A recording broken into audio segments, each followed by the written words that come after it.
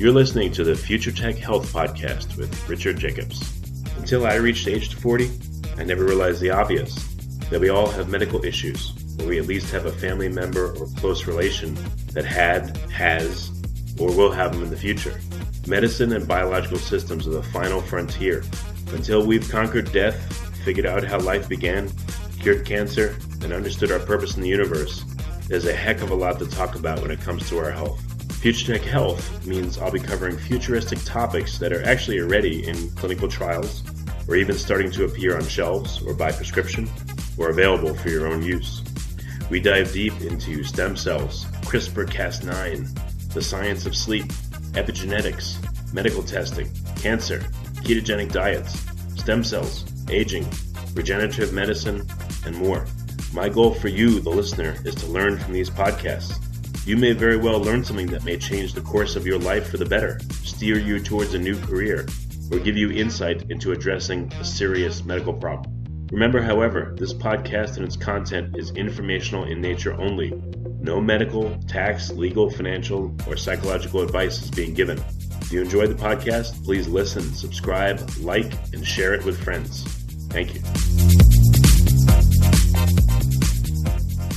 Hello, this is Richard Jacobs with the Future Tech and Future Tech Health podcasts, and I have Rodrigo Martinez. He's the CMO for Veritas Genetics. The website is veritasgenetics.com. So, Rodrigo, thanks for coming. My pleasure. Thanks for having me. Yeah, so tell me, what's the premise of Veritas? What do you guys do?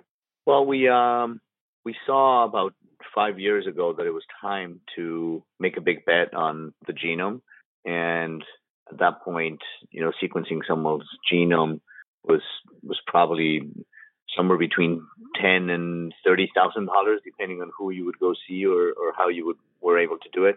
And we thought, look, it's time to figure out a way to drop the price to less than $1,000. Very high quality DNA test that would be useful not just for interesting things like ancestry, etc., but actually with medical insights that can be useful in making better decisions about your health, and a test that both consumers and physicians could order.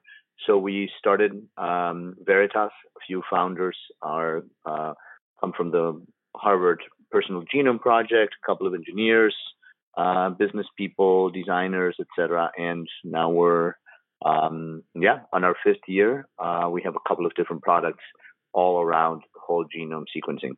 So this is for an individual person can go to Veritas and get their genome sequenced for about $1,000.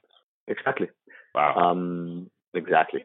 Yeah, I've heard there's different levels of sequencing. Like, there's companies like 23andMe and places like that. And I don't know too much about it, but I know they do a certain level of sequencing. So what is that level compared to what you do, and what's the implications of both? Yeah, there's a lot of misunderstanding out in the marketplace. So actually, the technology that 23andMe and Ancestry and others use is actually not sequencing. They use a technology called genotyping. And, it's a technology that has served its purpose. It's been basically the last decade, it's been used for most genetic tests. And basically ask questions in someone's DNA and to answers that you already know. So you create a chip with these little dots, and then you query particular letters in the genome. Say, do you have it? Do you not have it? Do you have it? Do you not have it? So it serves its purpose in terms of answering questions that you already know the answers to. You cannot use it to identify something completely new.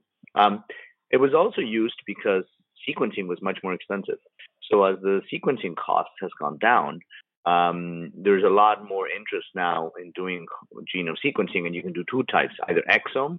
Exome is the part of the genome that has proteins that code for instructions. So it's about 2% of the genome.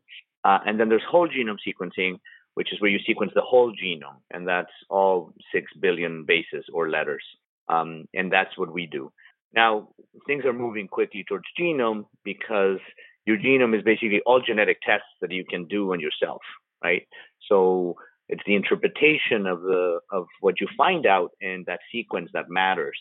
So that's basically the main difference. And of course, when you have a genome sequence, you can go back over time as more scientists and researchers find interesting things about a genome, you can go back and search for additional answers as time goes by. So let's say you sequence your genome, in 2018, and 6 months later, there's a couple of new papers and research that identified some more additional genes in an area that you're interested in, say something like schizophrenia. And you can come back to Veritas and say, hey, can you find out if I have those variants and how does that change? How could that potentially change my medical approach to this? Sure, we can go and find that because we've already digitized your genome. So that's the main difference. You can't do that, by the way, with genotype. So, yeah. So to be more clear, genotyping is looking at the exome part of the genome, or is it not even that? No, genotyping is even less. So genotyping is depending on the chip you make. So you make a chip with a specific request. So I think the latest chip that 23andMe was using had something like 1 million or a little bit less than a million points. And that's about less than half of 1% of your genome. So it's a quite small. So we, for example, we generate more data in the genomes that we sequence and the information that we get from our customers in a week than all the data that 23andMe generated since existence for the last 10, 11 years. Oh, wow. Yeah. So how many different assays or tests or associations, like do you curate all the scientific papers out there and see what science in general is finding out about, the genome and include that in your reports to people, or like what do people get with their report and how many different things can they look at? Yeah, so we have a very expert clinical team, if not the best, one of the best teams in the world. And so there's an established set of things that one can interpret today that can learn about the genome, and we include all of those. And some of them have to do with disease risks or some conditions that you may carry on that you could pass on to your children, or other different types of traits, etc. So we include all of that. And we're also now creating additional content that we think is important for people to have. And so there's more and more insights, if you like, that we are including based on the interpretation that our clinical team is doing.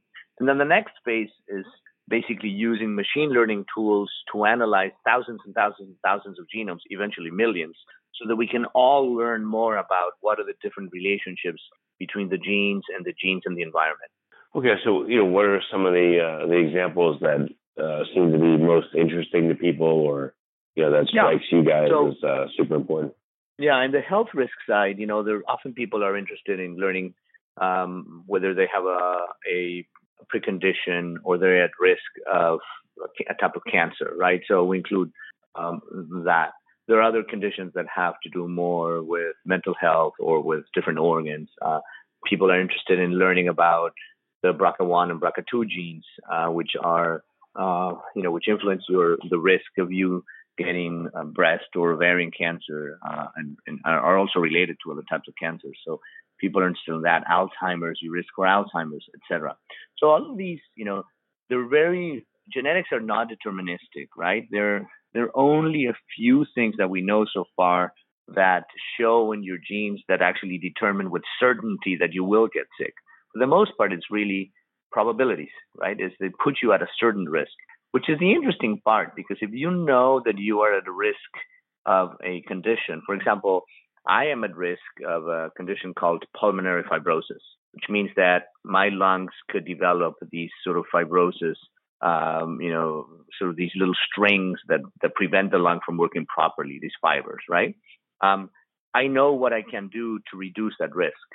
I need to stay away from dust, from metal or stone or wood, etc. So I know the things that I can do. So I can adjust my lifestyle and just stay away from when I go in the street and there's a construction site on one side, I just cross this, I try to stay away from it, right? So I can do certain things in my life to minimize that risk. And I think that's the value of sequencing your genome, is you can learn certain risks that you have, and for many of them you can act upon, right? So people want to learn some of those risks that have a genetic component. The second category of things that people like to know are things they may carry, what are called your carrier status. These are conditions that you are not necessarily sick or you don't present any symptoms, but you could pass them on to your children. So people that either already have kids or want to have kids, they want to know if their kids are at risk of certain conditions, both in terms of what you bring with your genetics and then the other person, the partner, right? So that's the second category. The third one is drug sensitivities. So part of why certain medications work differently for you than they work for me is determined by your genes. And some of these, and these are medications that many of us know, including, pain medication, et cetera. So in our report, we include a list of 170 medications, and we show which of those you might have an interaction with, with your genes, and therefore you should talk to your doctor about either changing the medication or adjusting the dose. So that's sort of a very practical, if you like, actionable insight. And then the last category are things more like traits and ancestry and other things that we do include in our report, but we're really emphasizing the actionable medical related insights in what we provide back in the reports to our customers. Do you have to be careful in how you tell people to interpret the reports so they don't, get upset or freak out or feel doomed? Yeah, that's absolutely. That's a great question. So two things. One, we've done a lot of work to create a report that I think, to my knowledge, is the best report right now out there, which is, it's web-based. It highlights, it gives you a summary of what are the things you need to first focus on. It doesn't give you all the technical scientific details right up front. It actually just explains, this is what this means. These are the risk factors. This is what you can do, for every major result. And then if you want the details, you can go on to the other tabs and look at all the details. So one is, how do you design properly a report? The second aspect is you want to have, I would suggest that we offer a genetic counseling. So if you are going to buy a genetic test, you want to make sure you want to have access to a genetic counselor or a professional that can help you if you have a question, right? And there are many companies out there that do not offer that. And therefore, we do, and we think it's really important to have that support, because some of these results can be very, not just medically important, but can be very emotional, right? And customers and or the physicians that are ordering the tests with some of our patients, they should have a resource and say, hey, let's have a call and have this explained, and what does this mean? And do we even talk about, do I have to talk about with my family members if I found a certain result? How do I do that, etc.? So we strongly believe that consumers should have the option of that support. No, it makes total sense. What are some of the more serious results that are possible? Some people, there's a very well-known variant, which the variant is basically a change in a letter or a series of letters in your code that predispose you to certain risk. There's a known variant in the ApoE gene that increases your predisposition for Alzheimer's significantly. So that particular variant, E4, is well known, and some people want to know, and some people don't want to know it. And partly is because there is no cure for Alzheimer's. There are some medications that can help delay it. But I would tell you that we know there's some research that shows that certain diets that are very iron rich might have a relationship with the onset of Alzheimer's, for example, or other things, right? So if you learn that you are at risk, for example, my dad died of Alzheimer's, and I wanted to know if I was at risk genetically, because you can also get it without having, the genetic root. And I don't have it, but I'm still very much aware of it and keep it in mind. So that's definitely one that people tend to know that there's an important one. And we have some customers that have shared some amazing stories with us where they learned they were at risk. They adjusted their diet. They made some other changes in their lifestyle. Even talked to the doctor about adjusting their vitamin regimes, etc.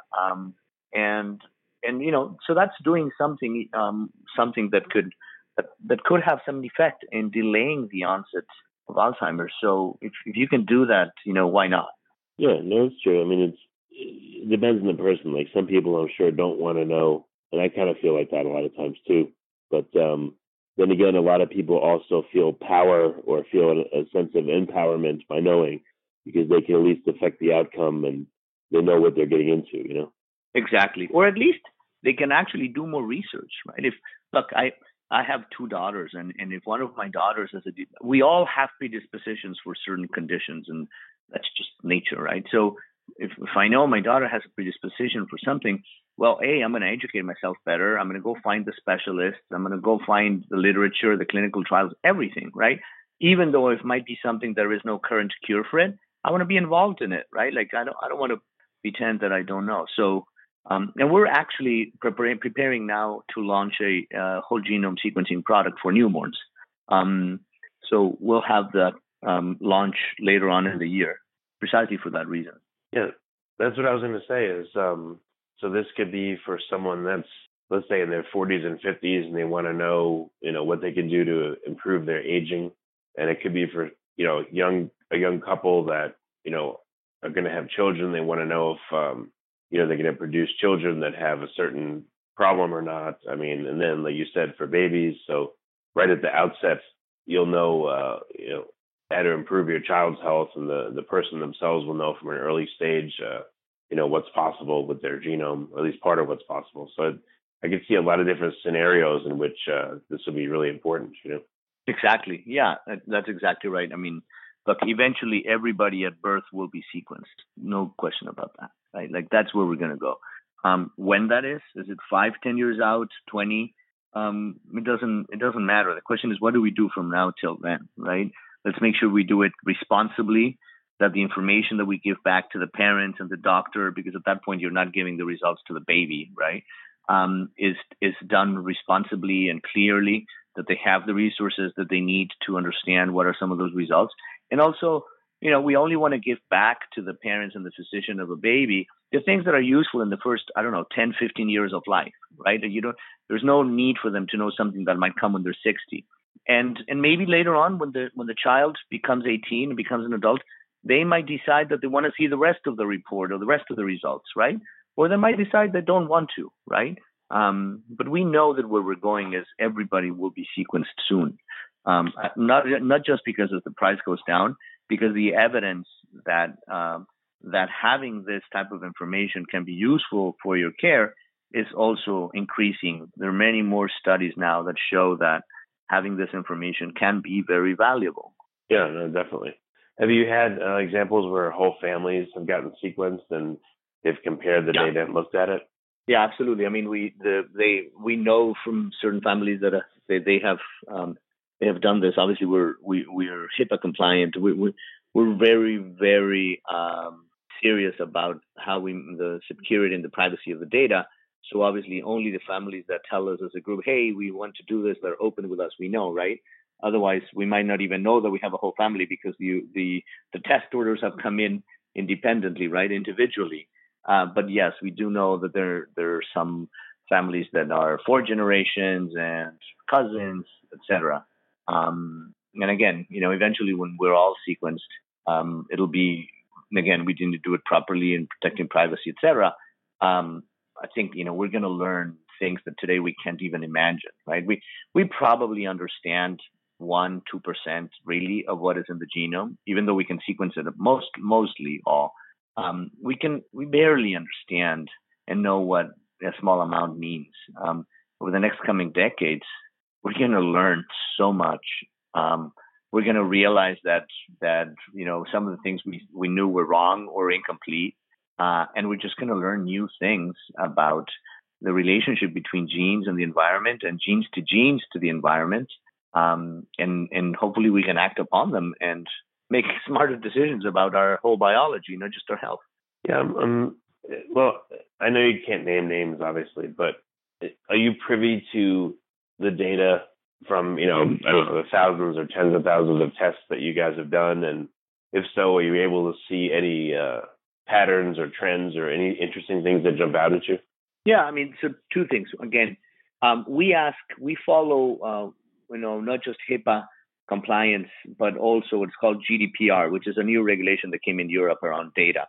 And we also follow that, even though we don't have to in the States, we also follow it.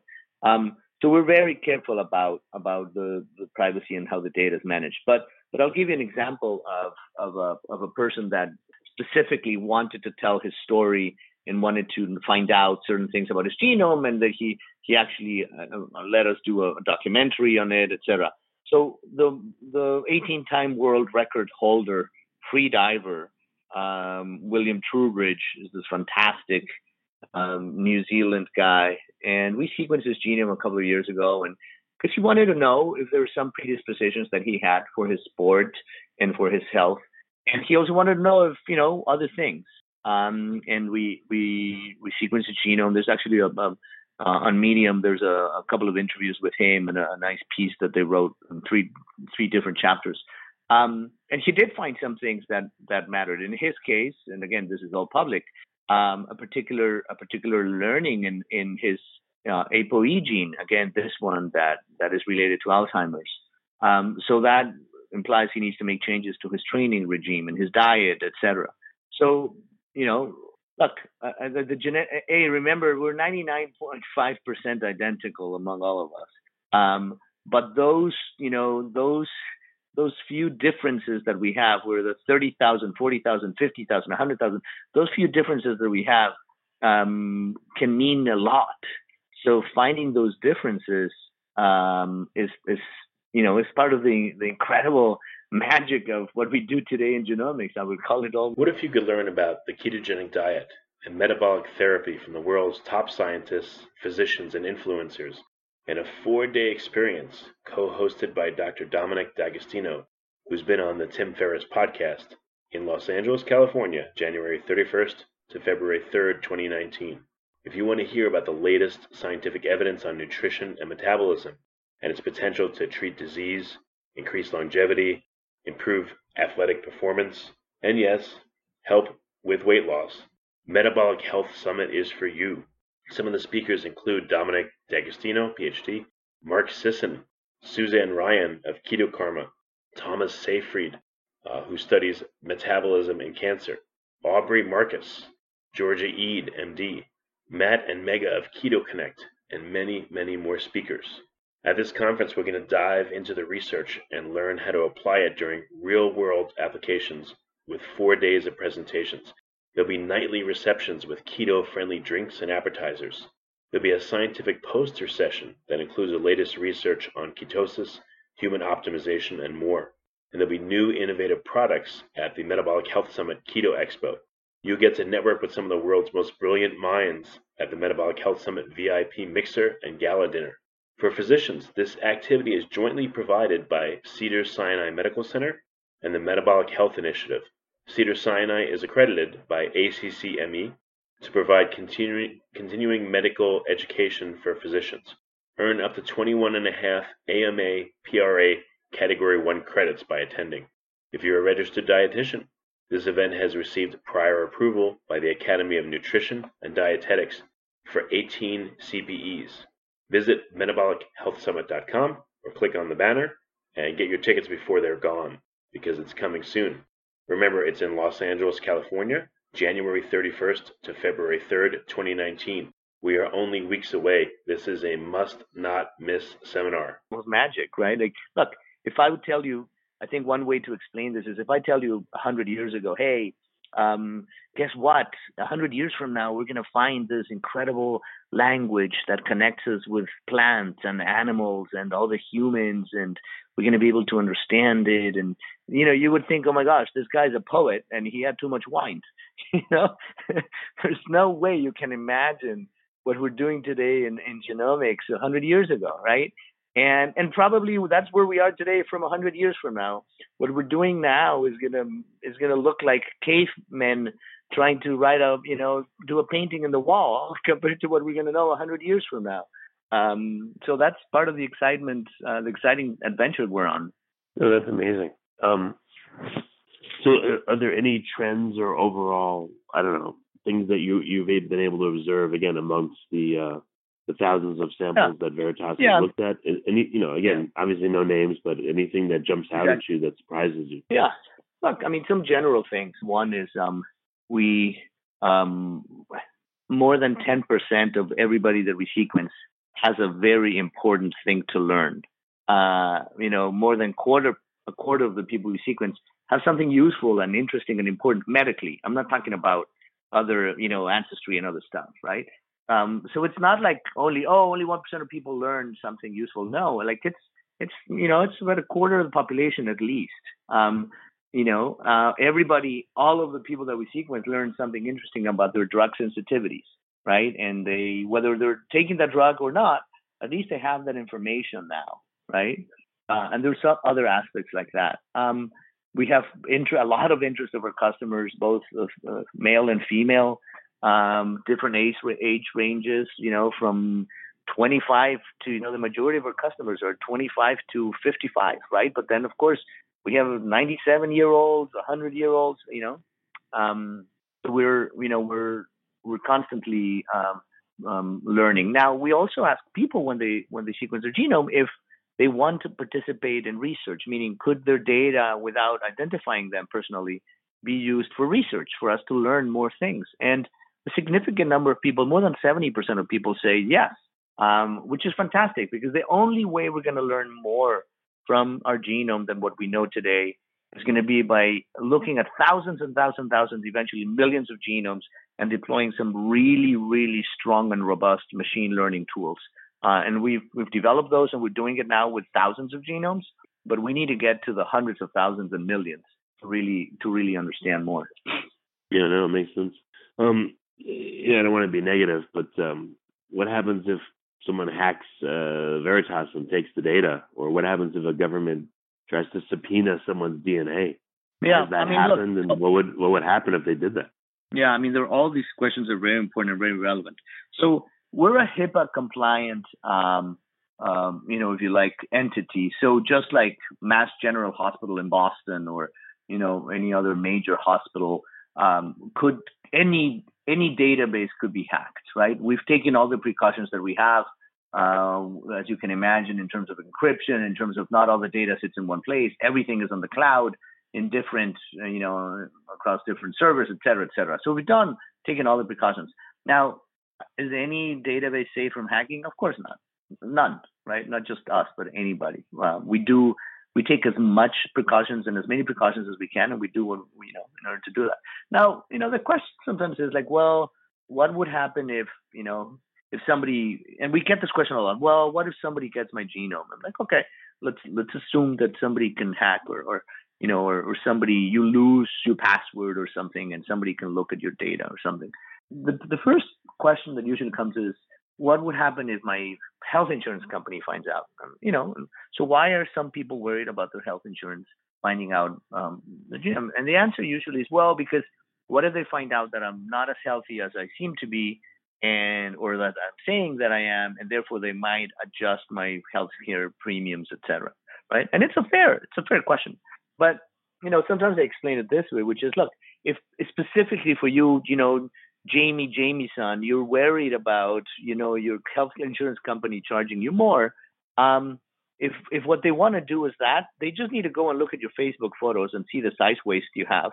Look at the photos on Instagram of the stuff you eat, whether you smoke or not. And they have there a much more clear and more predictable set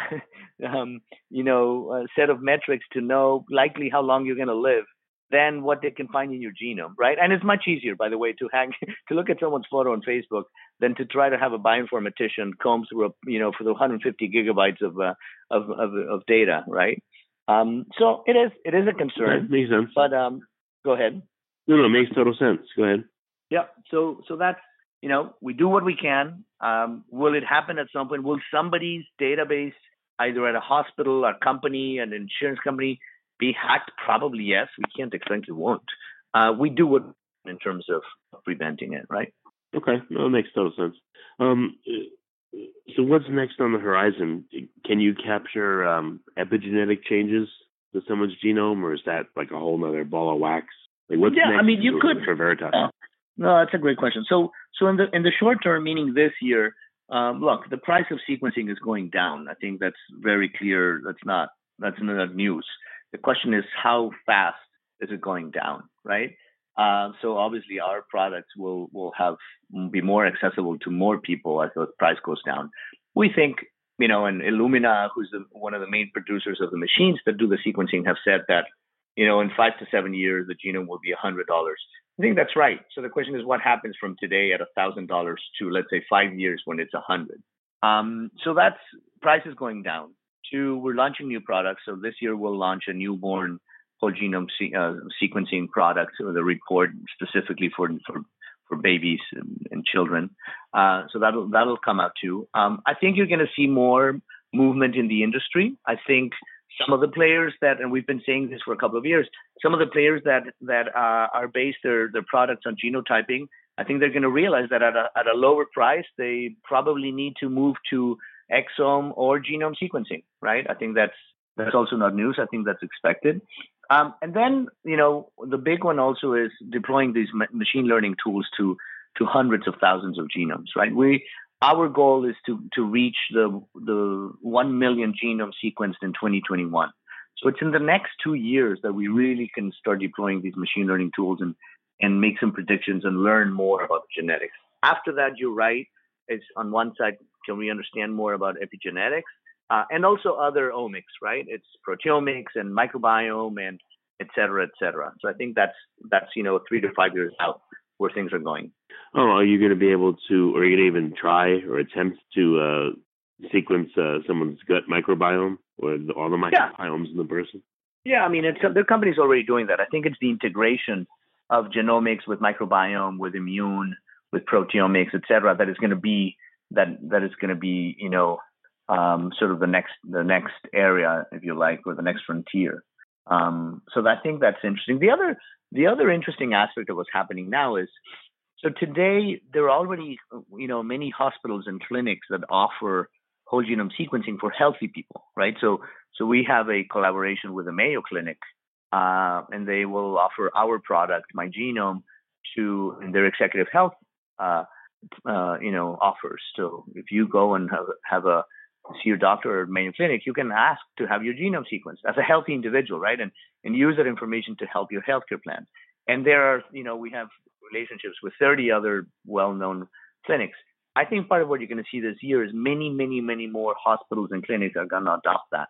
So probably in the next 2 to 3 years, you will see also every person that walks into a hospital will be offered like, hey, let's sequence your genome and see if there's information there to either treat you for what you're here for, or can we use that information to prevent certain things from coming down the line.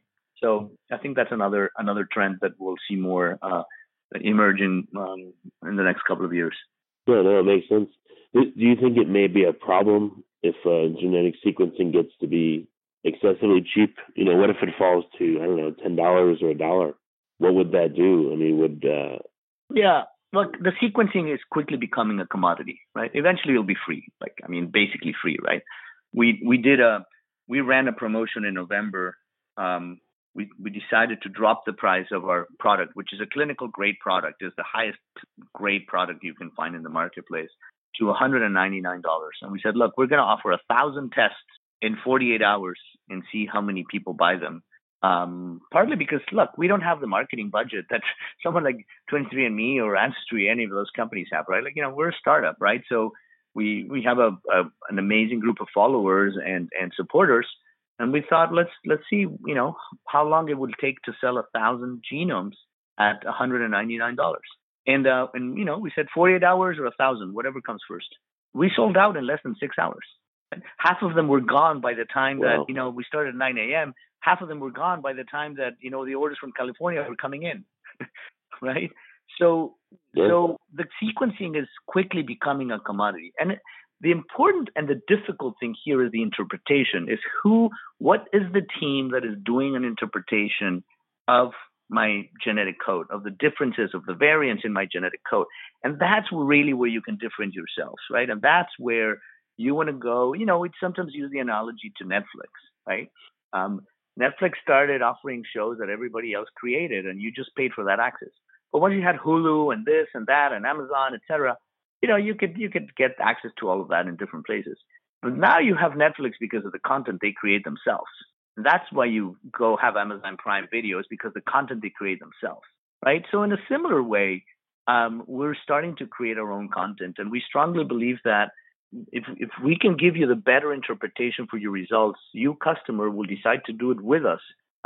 Maybe the sequencing will be free, And then you have an interpretation, membership package, and you pay, $10-20 a month or something like that. And we're exploring that, right?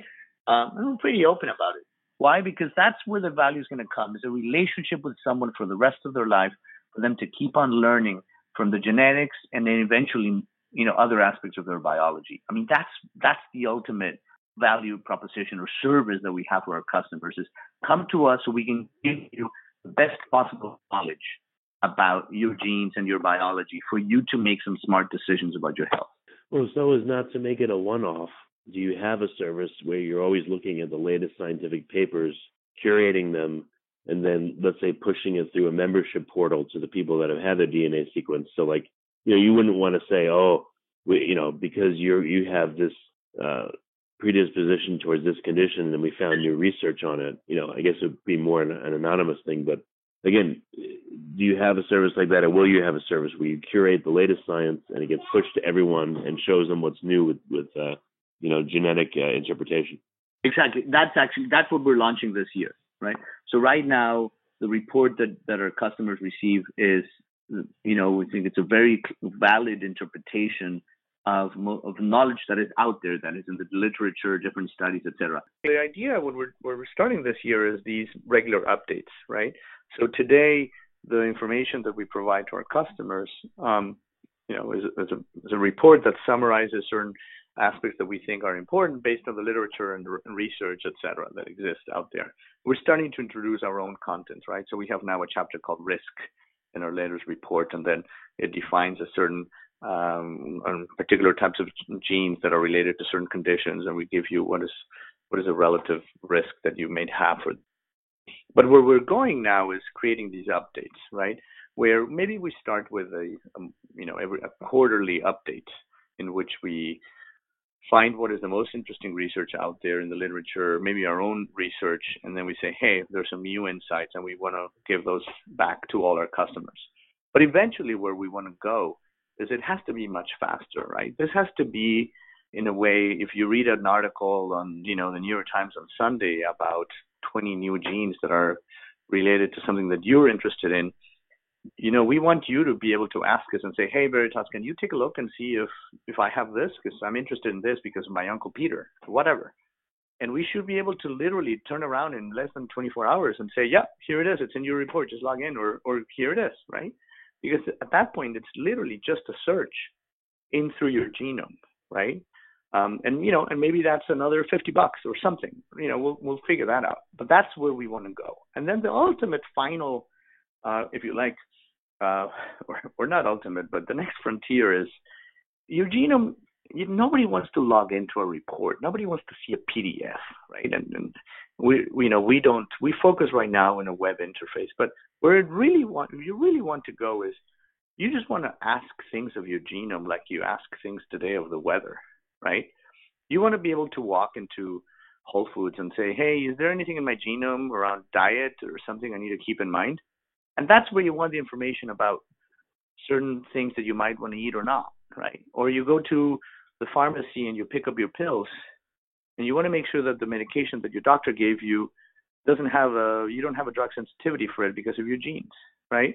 It has to be immediately, it's in context. The information should be useful to you when you need it, how you need it. That's how we see, someone querying their genome.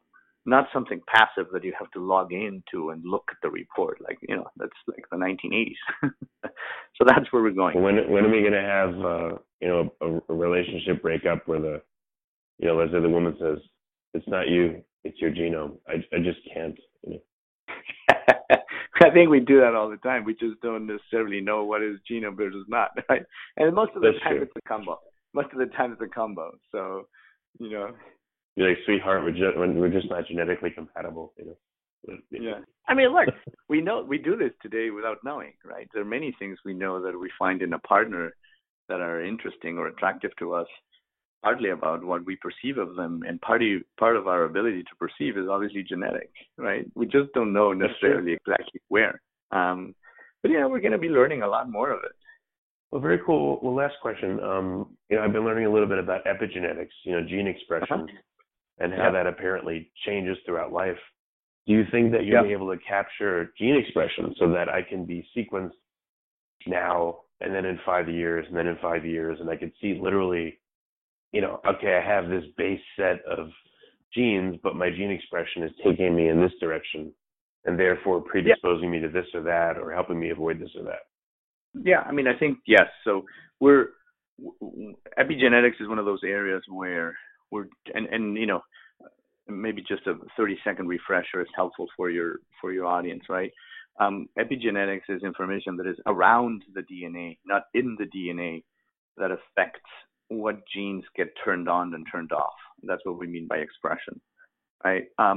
So yeah, I think we're going to learn a lot more about epigenetics in the next decades or so. We've just scratched the surface, not just in terms of your health and what happens to your biology, but other things, right? It's I did a talk earlier at TED in Vancouver this year, or last year, 2018, during a session called TED Unplugged, where I basically described that one of the possibilities with epigenetics is that some of the emotions that we have, positive emotions, moments of excitement in our life, this really truly deep, those that happen a few times in your life where you just feel this incredible connection, whether you're looking at a sunset or you're enjoying a moment with a family member or somewhere in nature, etc. That some of those emotions might be a type of echo from emotions that our ancestors felt. That epigenetically is the way that we are experiencing it, right? And there's some evidence to show that it could be possible. I'm not saying that this has been proven, but I think we're going to find some really interesting things around what we today know about genetics. For sure, we'll learn a lot about genetics, but also other things that today, going back to the metaphor of the poet, today they sound like poetry and magic, right? And I think epigenetics is probably going to be one of them. Well, this has been really fascinating. I mean, seriously. So what are some resources for listeners? I like a couple different levels. One is obviously, how to contact Veritas and get their gene sequence. And then another one is what can people read or experience that will tell them more about this?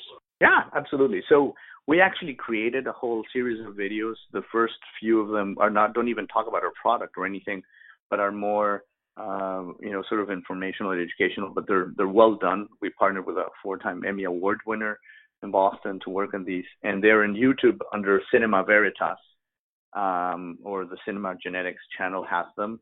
What is DNA? How are genes passed on? What is a variant, etc. So those are some basic resources. There are other resources on our website, veritasgenetics.com. We have additional videos, we have materials, we have articles, we have a bunch of blog posts where we try to explain everything from how big is a genome, to what can you find in a genome, to how do we compare with other tests, etc. And I think it's worth, look, we're not in the business of selling another test. There are many other companies doing that. There are many companies out there just trying to make a buck by selling another test. That's not our business. We want to create a relationship with people long-term so they can really understand and learn more about their genomics over their lifetime, right? So I would suggest to your audience, take the time to read a couple of these articles. Take the time to see some of these videos. If you're asking whether to buy a genetic test or not for yourself or for someone else, I would ask 3 basic things. 1, what is the team and what are the qualifications for what they're doing? 2, what are the different privacy and security measures that they take? And 3, do they have support like a genetic counselor or someone that I can talk to if I have a question once I get my results? That's where I would start. Well, very good. Rodrigo, this has been great. I think it's super interesting, and I think people will be very interested to hear this. So I appreciate you coming on the podcast. Yeah, my pleasure. Thank you.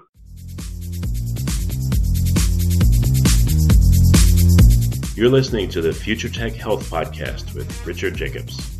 Until I reached age 40, I never realized the obvious, that we all have medical issues, or we at least have a family member or close relation that has, or will have them in the future. Medicine and biological systems are the final frontier. Until we've conquered death, figured out how life began, cured cancer, and understood our purpose in the universe, there's a heck of a lot to talk about when it comes to our health. Future Tech Health means I'll be covering futuristic topics that are actually already in clinical trials or even starting to appear on shelves or by prescription, or available for your own use. We dive deep into stem cells, CRISPR-Cas9, the science of sleep, epigenetics, medical testing, cancer, ketogenic diets, stem cells, aging, regenerative medicine, and more. My goal for you, the listener, is to learn from these podcasts.